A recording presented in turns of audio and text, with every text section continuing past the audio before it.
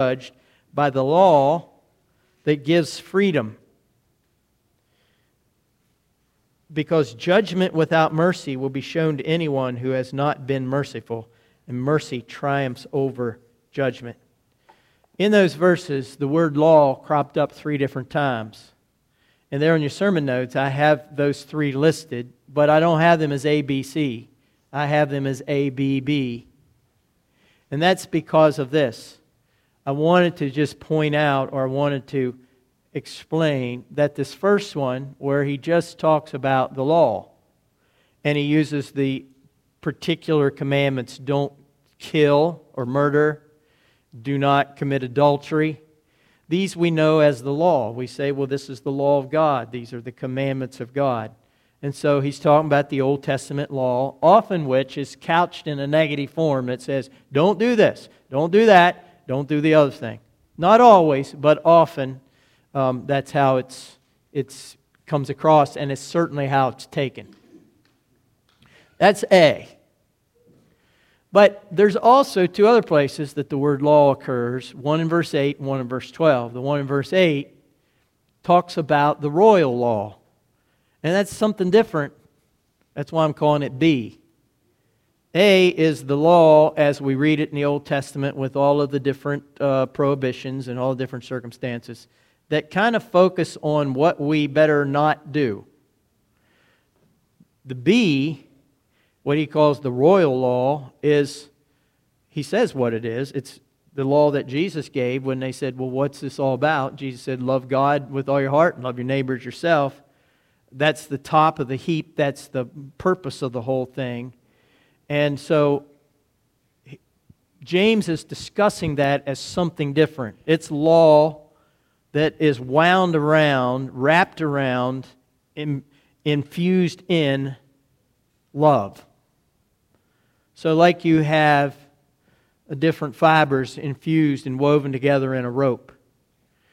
James is saying all of the different, and Jesus has said this earlier in the Gospels, all the different strands of what we call the law are woven together. And if you look at it from the most regal or royal point of view, it's about love. That's B as contrasted with A. And then verse 12, rather than call it the royal law, he calls it the law that gives you freedom. And there again, he's talking about love. Because what he's saying is, when your focus is on love, then what happens is you're not focusing, or you're not constricted, or you're not putting your attention on the rule, the restriction, the restraint. This is what I can't do. Rather, you're focusing on what I can do. I get to love you. Wow, how many ways is that possible? The prohibition says, do not do this one thing. Love says you can do 1,000,000 things. And so it sets you free. It's a law that gives you freedom if it's a law that's based on love. So that's actually the exact same thing that he's talking about in verse 8. So the royal law and the law gives you freedom. That's why I'm saying it's not ABC. It really is A as one emphasis, and then B as something else. In between those, he talks about keeping one part of the law or keeping all parts of the law. And he says, this is a tricky thing. But if you keep the whole law, but you miss out on one point of it, you're just guilty of breaking all of it. Here's another translation, how it says it. The person who keeps all the laws except one is just as guilty as the person who's broken all of them. Now that seems pretty hardcore. If you're a parent or a grandparent and you tell a little kid, look, I'm going to give you a list of 10 things that you can't do around this house, and if you do one of them, it's just as wild as if you did all 10 of them. They'd probably look at us and say, whoo, better be real careful. But here's one way of thinking about it, just from God's point of view. Yes, I'm listening. Here's one way of thinking about it, just from God's point of view. If you were hanging over a cliff by a chain, And that chain is hooked onto a tree branch up there, and you've put all your weight and all of your future you've put into the faith that that chain is and that tree branch are going to hold. And you're hanging way down over a cliff here. You're doing something.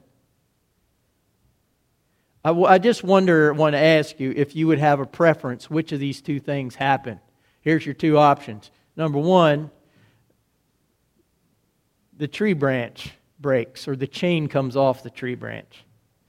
Option number two, one of the links in that chain breaks. The rest of the chain's fine. It just had this one link, this one bad spot, this one weak spot, and the chain breaks. Just that one link breaks. Does it matter to you when you're hanging on it, whether one link broke or whether the whole chain came off? I don't think so. I mean, you're dead either way. So it really don't matter that much. It's a possible way of thinking about, from God's perspective, that we fully follow Him and we fully trust Him and we fully mean it 100% with absolute sincerity. I'm not saying we'll never make mistakes, but either that's our attitude, or if the opposite is the case, where I really have any skin in this game, I really don't love God with all my heart, but I try to obey the commandments, and I will take it right up to the very line. I'll skate right up to the line, and I'll stop just short of actually disobeying the letter of the law. But boy, I violate the spirit of it with no problem at all.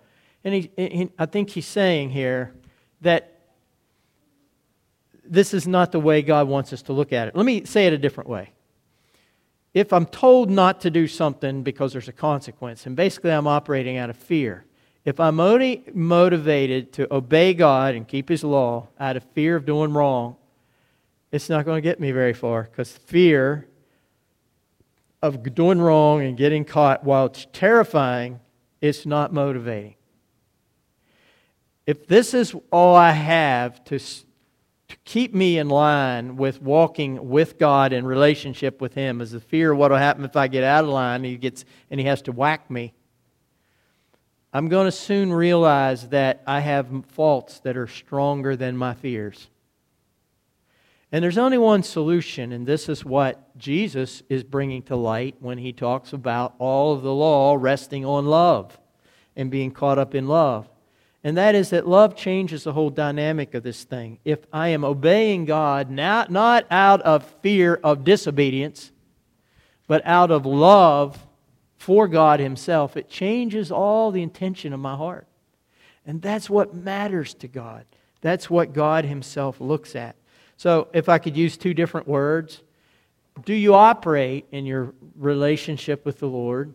Do you operate out of affection and the desire to cooperate, and the desire to help, and the desire to participate, and the interest in God and His family and His kingdom?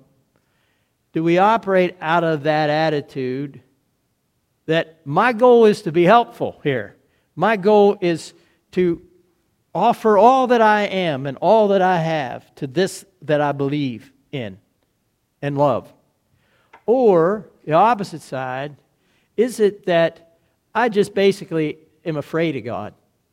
I'm afraid of being a disobedient person. I don't want to go to hell, that's for sure. And I'm afraid to get so far out of line that God might even consider sending me there. So I operate out of a fear of God rejecting me versus my affection for the Lord. Rather, it's my fear of rejection from the Lord. And this is a huge difference in how we see things. You know, Jesus said, I mentioned this, but I'll just put it up here. Jesus said, when they came and said to Him, "Okay, Lord, what is the most important of all? Of all the different laws, what's the most important?" And Jesus said, well, it's not too hard to figure that out. Love God totally, love neighbor truly. In another setting, in another gospel, He's asked it with a little different emphasis. Instead of saying what's the most important, they're saying what is all of it, what constitutes it? what is the basis of the law? And he said, well, it all hangs on love God with all your heart and love your neighbor as yourself. That's the branch on which the whole chain hangs. And so the answer that Jesus gave in both of these instances has to do with love. And what he's saying, if I could say it a different way, is that if you can have one positive motive, it can replace all of the negative motives or the negative prohibitions. If I was thinking about this coming into church this morning, I was saying, Lord, I don't even have a clue how to say what I want to say. And this was the thought that God gave to me right in that moment. How are you getting to church? Well, I'm in my car. Yeah, I know. But are you trying to stay out of the ditch, or are you trying to get to church? What's your focus here? Are you going down the road and you're only really just looking at the ditch and the sidewalk, and you're not even looking at the road, and you're not thinking about all you're doing is you're scared to death you're going to run in the ditch, and you're trying to stay out of the ditch. If that's your focus, if that's how you're thinking, guess what? It won't be long you're going to run into the ditch. If instead of that you say, I'm on my way to church, and you have this lofty goal, and you know you got to drive on the road, you don't even think about the ditch. How many people drove here today thinking about trying to stay out of the ditch on the side of the road? See, we're past that. We're past that in our lives, and this is what the Lord was showing to me this morning, that this thing is saying, I don't have to go down the road saying, oh, there's a ditch, it's only 3 feet away. Oh, watch for the ditch, it's getting close. I just put my eyes on the road, and especially I think about where I'm going, and those two things propel me long far past the negatives that would pull me on one side or the other. In other words, if I focus on the prohibition and the restriction of the law, I'm still not motivated to follow the spirit of the law. But if I focus on the love, the spirit of the law, I don't even need to worry about the restrictions of the law, because they're basically never going to come up as an issue to me. If I love you, I'm certainly not going to kill you or envy you or steal your wife or your husband. These things that we're told not to do, I don't need to worry about not doing them, because I'm way past that. I'm going somewhere, and that is to take care of you and to celebrate you and to love you and rejoice in you. And so that's why I'm saying that Jesus was making the point that love replaces all these prohibitions as a motive. Now, Jesus never said anything negative about the law. In fact, Jesus said, oh, no, I didn't come to replace the law. I came to fulfill the law. Jesus was never negative about the law of God, the Word of God, the expectation of God. But as a motive and as a method for fulfilling that law, which was His goal, His focus was on love as the issue rather than a fearfulness or a negative. And so I had this thought. Don't know whether it makes any sense to you or not, but this thought occurred to me as sort of an illustration. We all live constantly with new technology that comes along. I don't know what this thing is, but it's just it's new technology of some sort. Okay, new technology causes us lots of pain and lots of, you should see Cindy and I trying to figure stuff out sometimes. It's pretty funny. But we have this new technology that just constantly replaces our old technology. Why does new technology make old technology obsolete? Why does this happen? Why is it that we talk on cell phones today instead of the old... Yeah, anybody there? Why is it that we've moved past that?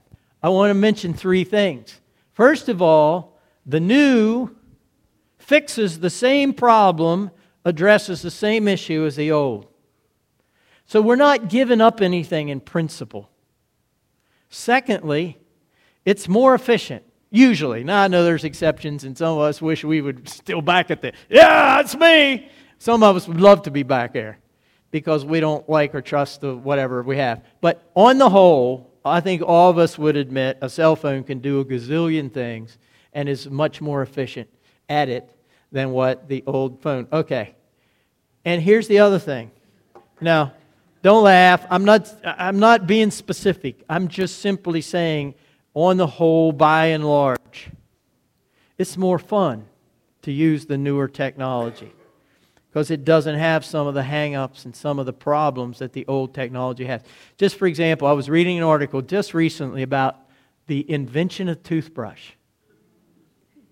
You know what they used for centuries from ancient Egypt on? I call them twizzle sticks. I don't know. They just take a little tree branch, a little twig, and scrub the end of it and get it all fuzzy and dig in their teeth with it and try to clean up their teeth and remove debris from their teeth just with a stick.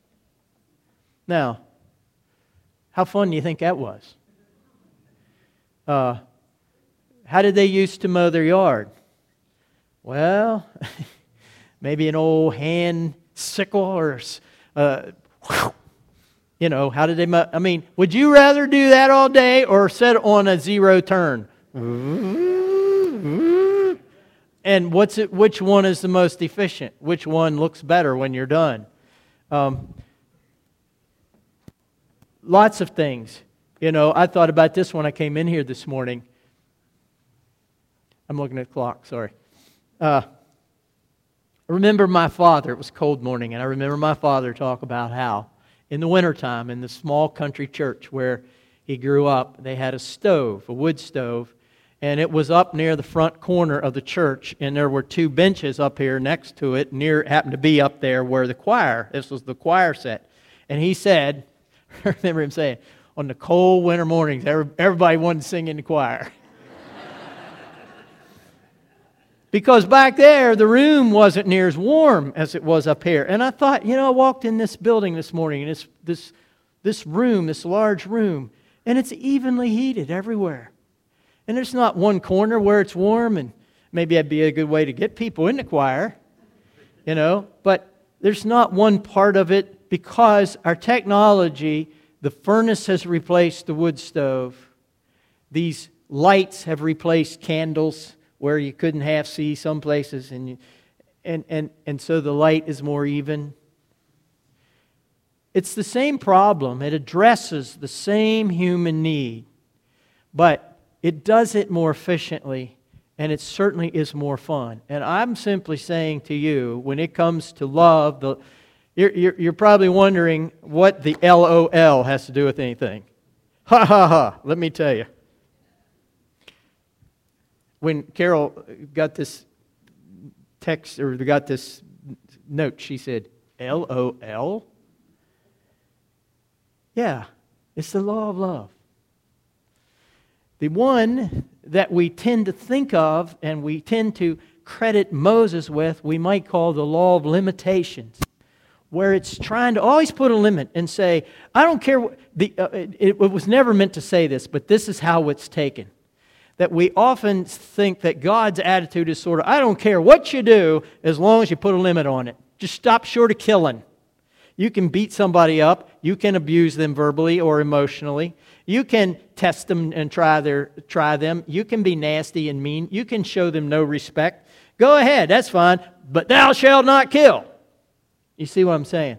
We put a limit. And we tend to look, now Jesus was trying to say, I think that's really not how it was ever meant, but that's often how it's been taken. That the law was just there to put the brakes on and put the stop sign in front of you. That's not what the law of love is. And if I can go back to this analogy, and you think about love as a motivation compared to just trying to put the brakes on your natural sinful human behavior, I think you'll realize that love does the same thing, but does it much more efficiently. and it's certainly a lot more fun. It's a joyful thing to love people. It's a joyful thing to live a life of love. When we love the law, when we live by the love law, we live to bless people. And when we live to bless people, we get blessed ourselves. That's why I say it's a whole lot more user-friendly. I could sit here beside you and say, I guess I have to refrain from killing you, but I'd sure like to. You make me so mad, I get so upset, I get so impatient, I think you're just crazy. I'd just be glad to choke you, but I won't. Don't worry. Isn't it a whole lot more fun to sit down beside someone and say, how are you doing? I hope you're prospering. I hope you're doing well. I rejoice when you rejoice. I weep when you weep. That's a fun way to live. There's a lot more joy connected to living in that way.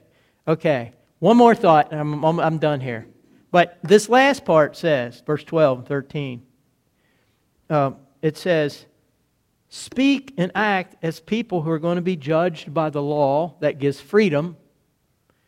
That's what love does. In other words, when I love someone, and that's all I've mainly focused on, I'm not constricted to just refraining from envy or just refraining from murder. I can love them in 1,000 ways. So if my friend Bryce here gets sick, Jeannie, you might take him some chicken soup and you say, oh, I'm living by the law of love. Cindy, you might, I don't know what you might do. You might come over and pray for him and say, Bryce, I hear you're sick. And I live by the law of love, so I'm here to pray for you. Keith, you might go mow his yard.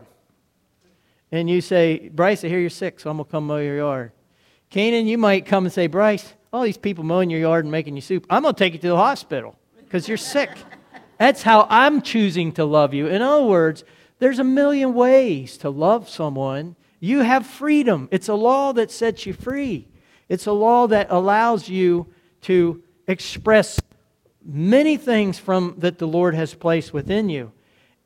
But just because we're free to treat people any way as long as we love them, we're free to be ourselves and not just focus on the side ditch, doesn't mean that there is no expectations on God's part. Oh, just love each other, and it's all farce, and it's just all free for all. It don't really matter. Just love each other. It don't matter how much you beat each other up or bang each other around, just as long as you love each other. What this says, and Tressa, you said last night, we got to make sure we're aware of what the Bible says. And this is what the Bible says. That however you choose to operate, you're not bringing an end to judgment. You're actually just transferring the terms back to yourself. And so if you choose to operate in a law of with a mode of mercy, then God's going to give that same option, and He's going to see you in that same light. If your path of freedom is very judgmental towards other people and very critical, then that will be coming back to you as well. Judgment without mercy.